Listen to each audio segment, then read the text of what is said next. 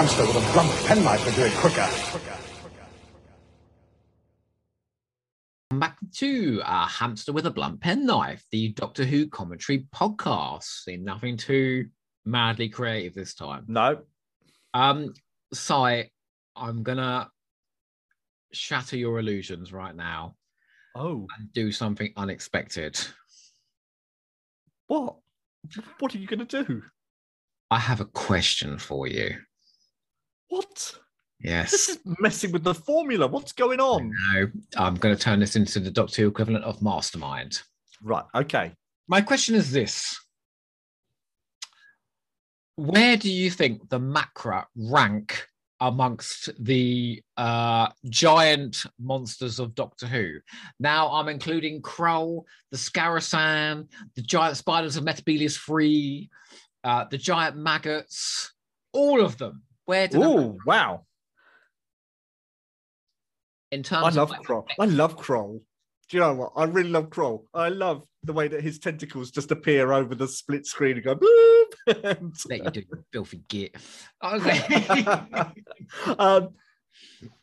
don't know. Doctor Who loves trying a giant monster, doesn't it? I think maybe the giant spiders are the most well realized of them. There's something about the spiders with their female voices and things like that I think work. And that image of the spider on the back is a really great Doctor Who-y image. The giant maggots are really well done as well, but they don't do much other than hiss and jump up a bit. So, and this is the problem when you've got a giant creature that they don't do much. The Macra don't talk, so you don't have any idea of what they're like as a species. They're just... Well, just that one person who's got... Who is that talking then? Well, I'm guessing that's the Macra, but it's... Again... It's never really explained. You don't really have a dialogue with that person. No. And it's not like anyone has a dialogue with the Macra to find out what their evil plans are. It's just... It just happens. So they're just a giant monster to scare the children more than anything, I think. Is that enough? Sometimes that is just enough.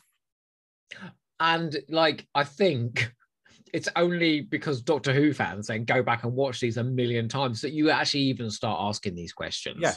If this was 1967, that's just the monster of the week. And this week it's a giant crab, and that's amazing. And then next week it's monsters with no faces, and that's amazing. Has the new series done giant creatures beyond the arachnids? Beyond the Macra.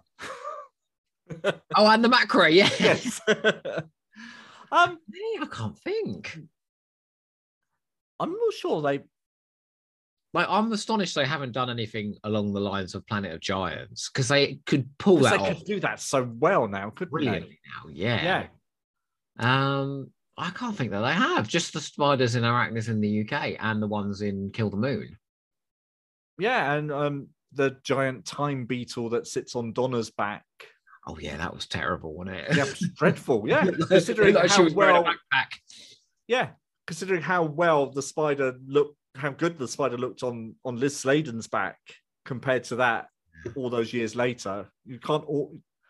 There's something about that bit, isn't it, where the spider leaps on her back. Yeah. And it kind of judders, and she jumps. Yes. It comes to the direction, doesn't it? Because I don't think you get that with Donna. You don't see that bit. So, I mean, I think her performance when she's in that circle of mirrors is extraordinary. It's tremendous. Yeah. Mm-hmm. What is it? You liar! She goes, doesn't she? She's vicious. Whereas here, I think we're left with Annika Wills trying to sell the fact that this giant taxi cab of a monster is because the big problem with it is it's big, but it's also immovable. So it doesn't move very well from what we can tell from the bits that exist. So that doesn't help. I think that the director was quite smart in that he uses the shadows quite a lot. Yes. Shadows and dry ice to hide bits works much better. a very lumbering. Someone should have given the note to the director of the Crotons and told him the same thing. Yes. Mm-hmm. Direction point. Yeah, and it's like the mechanoids. The studios are so small that you can't get a monster this big into the studio very easily and do anything with it. I think the mechanoids are amazing, though. What a piece! They look brilliant, yeah. But mainly it's the bits on film at the end in the big fight that look best. On a complete side note, I promise you, people, we will be going into Macra Terror episode 4 in a second. Although there's so little happening in episode 4, this might be the most interesting thing you hear all commentary. Have you ever watched those Terry Nation Army documentaries on? Oh yeah, those are brilliant. I love those. I watched one on the mechanoids the other day. The level of detail, it's and research. That's what Doctor Who fans do. If you latch onto something that's yours, you go into it in detail. I mean, the fact that they can identify which Dalek is which by where there's a bolt that's sticking out somewhere on all the casings, or a scratch on the paintwork. There was one, right, where they managed to trace a Dalek from the chase all the way through its appearances until Remembrance of the Daleks. Yeah. That's amazing. I love that kind of thing. I mean, some people will say that's a waste of a life, but I think it's not. No. That's just adding to the sum total of human knowledge. And that's what we want. And that's what Doctor Who fans do. They love piecing together like we said before, all the bits of the puzzle. So you might focus on a particular bit that you're really interested in, like why John Pertwee's got this particular jacket on in this story, or was Graham Williams choosing which jacket the Doctor wore for which story, and things like that. Do you think there's another series or another franchise that is as well documented and as well kind of reviewed as Doctor Who? I don't think any other series gets anything like this. Compared to Star Trek, there's so much that I don't know about Star Trek. I don't know how they made the 60s show. I don't know how the decision making went on in the 90s and things like that. I'm sure this is something you and Nathan talk about. Yeah, there is some information out there, and there's some books out there, but not the wealth of knowledge that there is. No. So who was documented? Yeah. So, but I could tell you this was recorded at Riverside Studios. This was directed by John Davis. John Davis directed many things for the BBC and ITV. Peter Jeffrey was in all the ITC shows of the 60s and all of that, because you find that out as a Doctor Who fan. There's a reason why you and I can do a commentary on this story, and it ain't just watching the story, is it? No, because we've got all that universe of information that's around it. Because we've both grown up with that being discovered. So we've been on that journey with all the people making the discoveries. I think when I started reading Doctor Who magazine, it was issue 44, which was the very first monthly issue. So that was the very start of longer articles about the making of Doctor Who for the first time. So you get these little hints sort of behind the scenes of season 18 and things like that. And so I always say Doctor Who magazine grew up with me, because it really did, because I started at age 5 and onwards, and seen it through all the sort of various ways that it's found out more about the show. And they used to do the Doctor Who archives in the early days, where you just get the synopsis of the story, and then it moved to a synopsis of the story with 1 page on the making of the story.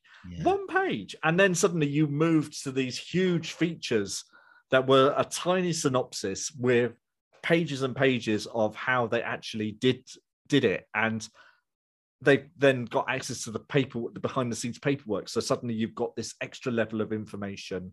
And then you've interviewed all the people involved in incredible detail. So you've got that extra bit. So you find out all these things sort of over the years and piece it together. And that's why, like, I was listening to an interview on Galactic Yo-Yo the other day of one of these people that's doing like the reactions videos to classics Doctor Who. And she was able to watch, like, on BritBox, the entirety of Doctor Who like binge watch it, and record these videos, but it was kind of disposable information that went in and then went out. She did her video and then moved on. And I think because of how fandom of our age discovered a lot of this, read the Hal Stammers Walker's books, read the Target novels, listened to the soundtracks, discovered the telly snaps, all of this, we've got this knowledge ingrained in our heads that we can talk about Doctor Who for 2 hours and barely talk about what's on the screen. Yeah, and I think young people today, they have no idea what we went through. But I do think there is something more substantive, and I'm not saying it's a less worthwhile experience just binging it, but there's something more substantive about discovering it piecemeal, putting it all together, as a kind of library of information in your head, rather than just treating it as something disposable that you can just sort of watch one thing after another, and putting together the story of Doctor Who has been the journey of my life more than anything else. And really, that's kind of the joy of Hamster, is it's been finding all these like-minded people that have done the same thing, because you need to have this knowledge to do this. Because you can't talk about a story just by, well, you can just do it by what's on screen, but having that extra background knowledge makes it an extra special listen. Because every person who does one of these is coming at it with slightly different knowledge and slightly different levels of knowledge. I've learned a ton of stuff. Yeah, I have, from listening to things, and I've learned things that I've forgotten. In the same breath, you get all the personal stories as well, and what certain stories, performances, actors that people have met, and that adds even more context. Exactly, because we've all experienced Doctor Who in the same way but differently, if you see what I mean. We've all sort of pieced together the story of Doctor Who through the Target books, through the VHSs, through the DVDs, through the documentaries, through reading DWM, but not everyone has done it the same. Not everyone has done all those steps in a particular order. So some people are now coming back to the Target books where they hadn't read them as a child and having that experience of that. But for me, that was the big way of finding out what those other stories were and piecing together the plots and things like that. Half the joy about having like repeat guests back, because like I've got a library of repeat guests now on this thing, is unlocking each person's personal journey, not just stories, but actually, how did you discover this show? Is it part of your life as a whole? What stories mean something to you? And it's not that everyone is talking about always the stories that mean something to them, but they're always stories that they've got something, a connection to, that they want to talk about. A tale of youth, you might say. Well, exactly. Well, look, okay, now we're being a little bit self-indulgent now, aren't we? Yes. But that was super interesting, because that's the other joy of this, is that you can go off on these mad tangents where you actually end up saying something vaguely profound, Yes. Or you watch the Aztecs. And we know fuck all. Yeah. I mean, the Mexico people from Peru, don't you? That's the one. One day people will hear that and they'll understand. Let's watch episode 4 of the Crab People of Unnamed Planet. Okay, I'm there. Count us in. Okay, in 5, 4, 3, 2, 1, go. It bloody irritates me that Brixpox puts season 4, episode 30. Ugh. It's the Macra Terror part 4. Oh, see, there you go. You did get a bit of detail, right? Well done. Mm-hmm. Well done. So what's your nothing to do with Macra Terror, but what is your I Was Born story? I am the closest episode that was broadcast to where I was born is the Terror of the Zygons part 1. Oh, what a So I'm sort of in the season gap between Revenge of the Cybermen and Terror of the Zygons, but actually a bit closer to Terror of the Zygons. Well, let's say Terror of the Zygons, shall we? Yeah. I'm wedged firmly between Soldeed and Pangol. That doesn't surprise me at all. And I'll tell you now, Soldeed was a lot more fun. Pangol just wanted to take control all the time, honestly. Mind you, he did have an entire army. Sorry, back to the Macra Terror. Look, I mean, okay, they've made the Macra look genuinely terrifying there. Look at that.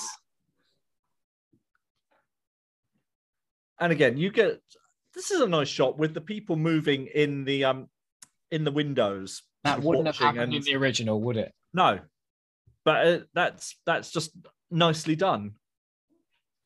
So essentially now, this episode is going to become wresting control back from Ben, who's already kind of there, but also diverting the gas away from the Macra. So they will die. And exposing the Macra to the people of the colony, or at least the control, the pilot. I always get the pilot and the controller mixed up. Who's the controller's the fellow on the screen, isn't he? That's right, yeah. And the pilot is Peter Jeffrey. Do we know who that actor is? Well, I don't know who the picture is of, but the older man is Graham Lehman, who does lots of Doctor Who's, and he always does sitting down parts. Oh, what else has he done? He is in Fury from the Deep. Okay. He is one of the elderly Time Lords in The Three Doctors. Okay. So he's the one sat down at the control panel in The Three Doctors. I'll do this role as long as I'm sitting down. Yes. Fair enough. I don't know whether he was a disabled actor or what. He may well have been, but he always had sitting down roles. Yeah, we've got the Doctor being furtive. Yeah. Turning wheels and causing mischief. Mm-hmm. This is a great outing for Troughton. It really is. I know I've said that over and over again. He gets loads to do, and listen here. He's like, after all, 3 times he does a sum, doesn't he? Yes. Confuse him. And that's what he does really well. He's very good at sort of baffling people and appearing to be silly and very stupid, but underneath he's absolutely hugely intelligent, hugely in charge. I love the scenes in The Seeds of Death where he's like doing his comedy running around the base, and he's doing a lot of that, but at the end he's like, aha, I've just tipped your fleet into the sun. Yes. Hurrah. But people don't really talk about his darker side, do they? His sinister No, side. because it's like Hartnell being classified as the grumpy, cantankerous Doctor. Troughton's the comedic, funny one, but actually he's very sinister. I mean, you watch him in the Moonbase doing that speech about there are some corners of the universe, and he says there they must be fought to the death, and it's funny when that was quoted sort of through the 80s and 90s, they always missed off the last bit of that, and it was always they must be fought, but they never included the to the death bit. And his Doctor really lives by that because he's killing everyone off. It really is. And you mentioned Hartnell there being grumpy, and yet my memory of Hartnell is just being giggling, charming. Like who he's, I must have fallen asleep. I'm so sorry. We must never let this happen again. I know what you're insinuating. That I can't look after myself. Yes, exactly. It's very, very interesting. Very, very interesting. You can't possibly blame me for all this. My fault. My footling around. Hey, Mr. Werp, can you do this? Well, people keep giving me guns, and I do wish they wouldn't. Exactly. He's not. He has moments of that, but his characterization is far more detailed than. And this is what we did as young fans. You pick on one characteristic, and that's that Doctor. Yes. Yeah. Whereas, as I've gotten older, I've started to realise just how passive-aggressive Peter Davison's Doctor can be. Oh, yeah. Oh, absolutely. And he's got a wicked line in very, very dark humour as well. What's it? I've only just put it up. Well, jolly good. Now you can take it down again. Down again. Mm-hmm. Yeah. Well, that bit in the visitation where she says, "Oh, they might have left a forwarding address," and he goes, "Will you?" Like really violently, like you know. Yeah. I think what we're saying is that there's a lot more nuance in these performances than a one-line thing in the exactly. Yeah. Yes. 2 is a cosmic funny hobo. No, he's not. And he's not 2 either. So that's not his name. The great assassinator of the universe. You know? Yes.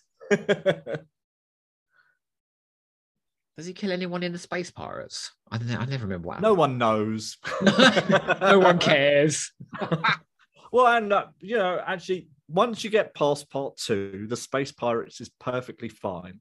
Those first 2 episodes are very dragged out, but actually the rest of it moves along fairly quickly and fairly well. Si, we are going to be too late again. What's that, Ian? This is V41.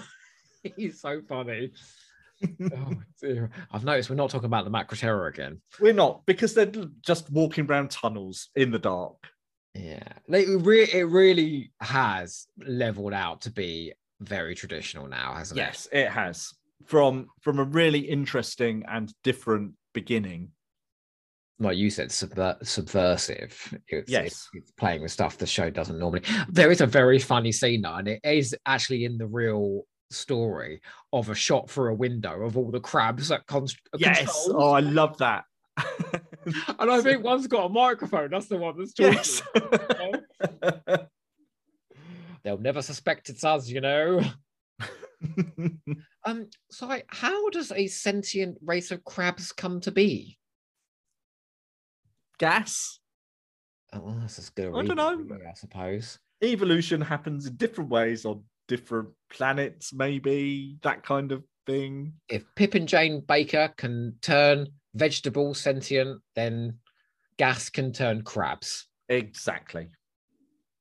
Oh dear, I'd like to have seen all this footage of Jamie running around. It was very hot. So I think it would have been interesting. But I think this is one of the episodes where there isn't any existing footage at all. Oh, really? Well, and do you know what? There's a lot of scenes without dialogue as well. So you would be relying on the direction quite a bit. Oh my God, here's my scene. Here we go. Oh, dear old Barney with one of his lovely dances. Everyone up, the sun is out. Sun is out. Rah, rah, rah. Hey, Si, that's very good. Good.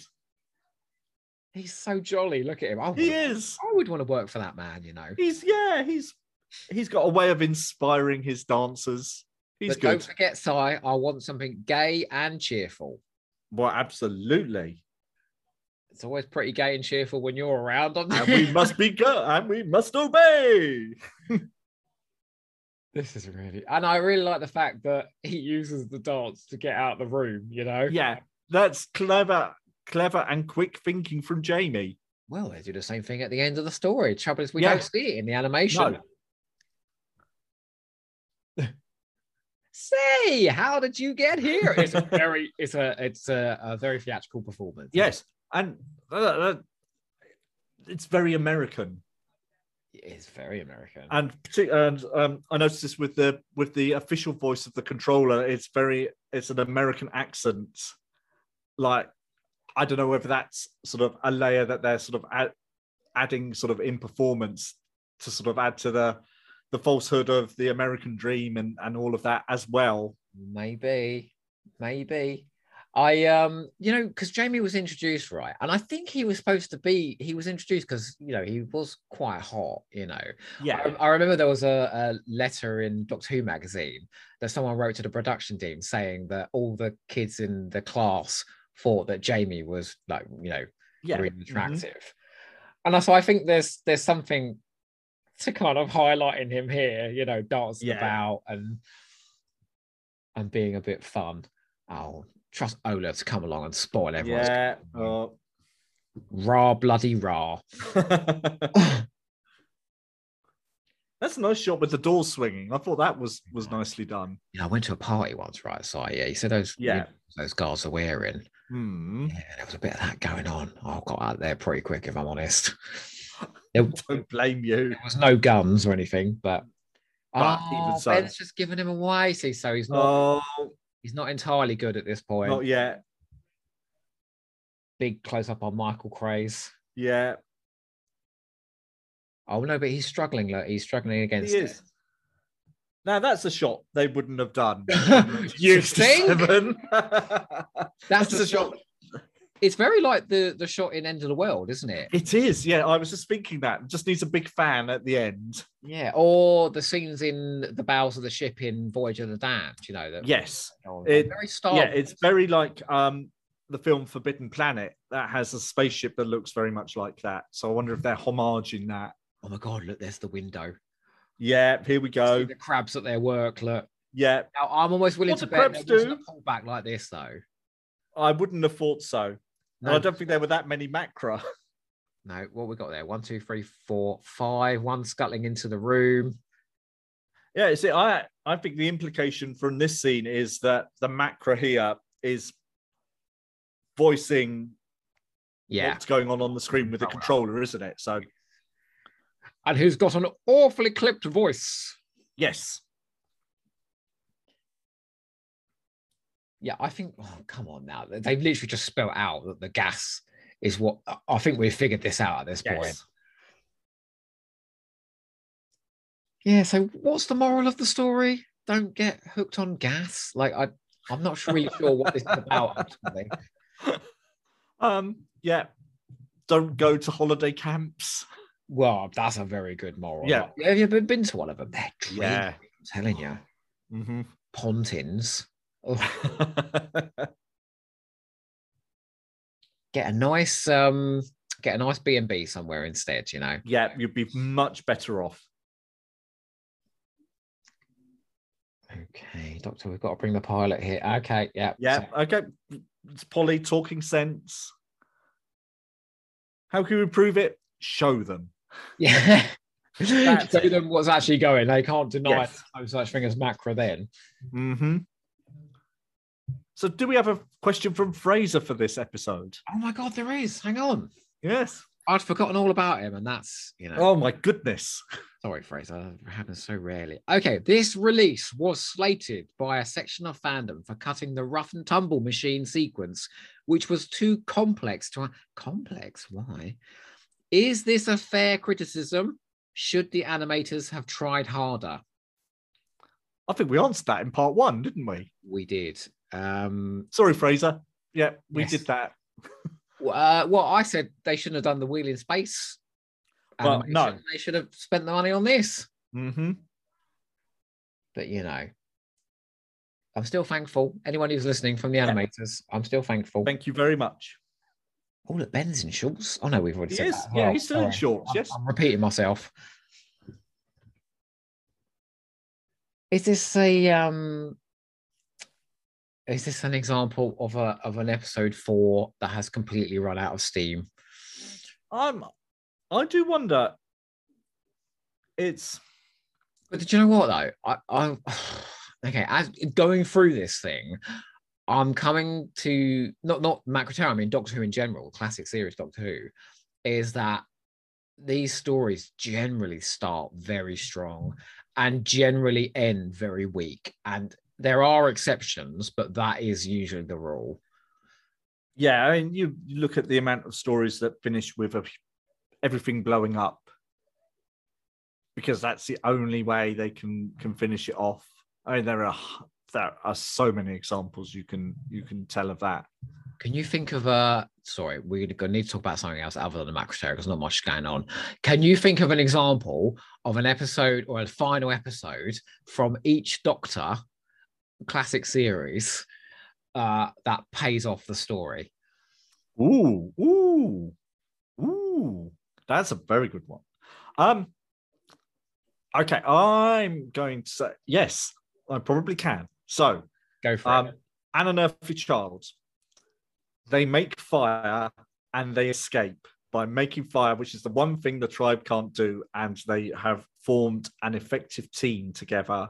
And I always think those cavemen episodes deserve more love than they get for what they do. I was going to say the Romans, because I think because that's just beautifully plotted. That's all the plots come together really beautifully, and it just climaxes with the Doctor being responsible for the Great Fire of Rome, technically. Oh, sorry. Okay. Troughton. Now, quite often they escape from the base under siege, so that finishes the story. Ooh. I mean, I'd say Evil of the Daleks. Oh, Evil of the Daleks, yeah. Yeah. War Games is a good choice. Power of the Daleks. Power of the Daleks builds and builds and builds and finishes brilliantly. Yeah. So okay. Pertwee. Carnival of Monsters. Oh, brilliant. Yeah. Which just is so beautifully plotted and comes to a perfect end. Tom Baker. See, I think early Tom Baker, the episode 4s really struggle. I'd say Genesis ends really well. Yep. I'm going to say Full Circle. Oh, yes. Because that's nicely plotted where everything sort of comes together. So you've got enough hints and they do actually make the decision to fly the Starliner off at the end. And I love the cliffhanger as well. It's like, and we're stuck in the exospace-time continuum. Yes. All Look right. dejectedly to the camera. Davison. Androzani. There aren't many, aren't there? Do you know? Frontios is nicely done as well. Yeah, but a lot of them end with massacres. Yeah. Oh, what about Colin Baker? Oh. Well, in some ways, Vervoids.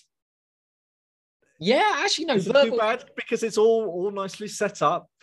Yeah, the Vinesium and their plants. So it's spring, summer, autumn. That's very clever. Yeah. Okay. Vervoids and McCoy Fenric. Fenric is good, and Remembrance is really nicely done.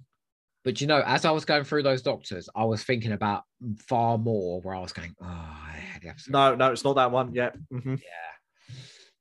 Yeah. So we can't lay this blame entirely on Macra Terror then. No, it's not. It's not alone in that. But in the same breath, it's still well acted. It's still pretty well directed, I think, from what you can tell. Yeah. And again, I wanted to talk about it because it's such a great premise for a story, and it's such a great setting for a story, and the fact that it becomes a generic Doctor Who story, that's not actually a big problem, really, because we like generic Doctor Who stories. I mean, I know you don't like it, but I absolutely fucking adore Planet of the Daleks, and it don't get more generic than that. Exactly, and that is possibly the most generic Doctor Who story there is, because it does everything you want it to do, and it does it incredibly competently. They go up the biggest ventilation they do on a lot of hot air. Escape, capture. There's a bomb. There's everything in that story. I love it so much. Yeah, Ben looks like it. I don't know what he's bent right over that pole there, isn't he? Okay, what's occurring now? Oh, they've just told us how long we've got to go. 4 minutes. Yep, here comes some gas. It's coming in there. Oh my God. Oh, so they're all in trouble, but can someone outside save them? Oh, well, I wonder who that could possibly be. Well, who's the one person? It's Medoc. Is it Medoc? Could be Medoc. Doesn't Ben go in a minute when the Macra's going, no, don't do it? He goes, oh, shut up. He's like, it's unusual though, that Cockney accent, because it just didn't happen again after this for a long, long time. No. Every single companion is RP for the rest of the show, even Ace, who's supposed to be a fucking Cockney. Yep. That's what your Tegan's accent. Yeah, there we go. He's back to normal now. Oh, it's all up to Ben to save the day and make amends. Do you reckon Annika Wills and Michael Craze felt a bit put out that so much of their stuff was junked? I know Deborah Watling always said she was really upset that her era was so missing. Was she alive to see Enemy of the World and Web of Fear? Yeah, she was. Yeah, she was still alive in 2013. I was going to mention that earlier, actually, because interestingly, now I know Enemy of the World's reputation kind of shot up when it came out. And Web of Fear's reputation either maintained or possibly went down just a little bit. Because they weren't missing anymore, they don't have that kind of sheen about them. No, they're just there. They're just stories that you can watch. I think that would be exactly the same for any other story that came back. If we'd got the whole lot back, as was rumoured in 2013, it would just be another Doctor Who. Rumor. Yeah, exactly. Well, we all loved that, didn't we? We're all swept along with it. All the M stories were coming back. Marco Polo, the Mythmakers, and the Macra Terror were all coming back. God's sakes. Those threads on Gallifrey base, they need to find something to talk about, don't they? Yeah. Oh, look, there was an almighty explosion there. Does that mean all the... There was. Macra were... That was the Macra finished off. You know, they could probably make a lovely paella now. Lovely seafood salad. Oh, and everyone's they're all gay and cheerful now. They are. Oh, I do like the bit where it's like, oh, they want to make you the new pilot, and they're going to draft us in. It's one of the things I love about the Troughton years, that they do all the way through. That he always disappears before he has to say goodbye and runs off. That's why Fury from the Deep impacts, isn't it? Because he never does that. Because she's sticking around, so they stay and have dinner and see her off properly. So really, that's really quite affecting. Yeah, and it's like when David Tennant's Doctor, his first Doctor, if we're going to get more, his first of 3 Doctors, really, sits down for Christmas dinner at the end of the Christmas Invasion, because that his previous incarnation didn't do that, and it's a mark of him growing. And what is it? He says, "Mum's getting dinner ready. Good, put her on simmer." Yes, a shame. And up we pan, and I mean, that was a really fun ending. Windows. Them dance their way out, you know. Mm-hmm. Okay, Si. Right. You know what we've got to do now. I do. So I'm not even going to tell you. You just start doing it. You won, me right. won, you won, so, me won. Right. Okay. So I'm going to say, actually, the setting is good. The setting is a really great idea. The idea of the colony, like a holiday camp, is a great thing for Doctor Who. That works really nicely. Okay. I am going to say, as much as I've ripped it a bit, this is the first instant that I can recall. Oh no, the Web Planet. I just think taking a normal creature and blowing it up to a giant size is a really fun thing for Doctor Who to do. And with clever use of shadows and things like that, I'm sure there were some pretty tense moments in this. Yeah. Okay, I'm going to say Michael Craze, because he's doing really good stuff here. He's got lots to do. He's thought about how to make possessed Ben different to normal Ben, but there's still enough of Ben in both to make it sort of work. I think he's really good here, and he never gets enough kudos for what he does. So I really like him. I'm gonna say the characterization of the second Doctor, which finally coheres in this story, and I think this is the blueprint going forward now. And Troughton responds to it brilliantly. This is his most assured performance at this point in the season. Yep. And so my last one is, I'm going to go with the jingles, because they do just get in your heads, like all jingles should. I think that sets this above normal Doctor Who. We don't often get music in the story that's actually playing in the story, and I think that's really nice. And mine kind of is wrapped up with your one there. I'm gonna say it's that mix of the very jolly and the very sinister. And I think that's a hard mix to pull off. But in episode 1 of this story, it does it really, really well. And I always love it. And it doesn't happen very often where the Doctor and co are like on holiday, like a bit like Black Orchid episode 1 or something like that. And the shit's going to hit the fan. Something's going to go wrong. But the intention to sort of go somewhere and relax. And they actually get about 10 minutes worth of it before things start going wrong in this. Yes. And you get lots of lovely scenes of Annika Will saying, "Oh, this is super," which is always a good thing. And just as like a small extra, like we said in episode 1, all of those 60s influences, the all yes, yeah, it's very much of the time. Yeah. And Doctor Who hasn't really captured that sort of 60s obsession with that much. I mean, there's a few in Ian Stewart Black's other stories, but apart from that, it shied away from it. It's something that they did a lot in the Avengers and things like that. Yeah, the Avengers and the Prisoner and all of that are very much tied up with those kind of sensibilities, but you don't often get it in Doctor Who. So whilst this might devolve into a bit of a runaround, it does have some interesting. There's a strong premise. Yes, yeah. There is. Wow. There we go. So where are we going next? I always ask you this. We're always going back to the same. We keep heading not to Menusa. I know. I think we should go back to Menusa next time. I think so, yes, because I have lots to talk about in that one. I've got to say, I think Snake Dance potentially has the strongest guest cast of any classic Doctor Who story. Ooh. And one of the strongest guest characters cast. Yep.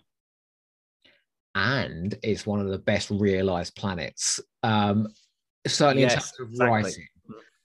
Yeah, again, it's a planet, like we said here, you can't imagine how this actually came to be, but you can see how Menusa came to be. And you can see how that civilization has grown up like it is. For me, Snake Dance feels like a story that would have been a part of Christopher H. Bidmead's Davison Doctor Who. Yes. Had it continued. And that's a very good thing.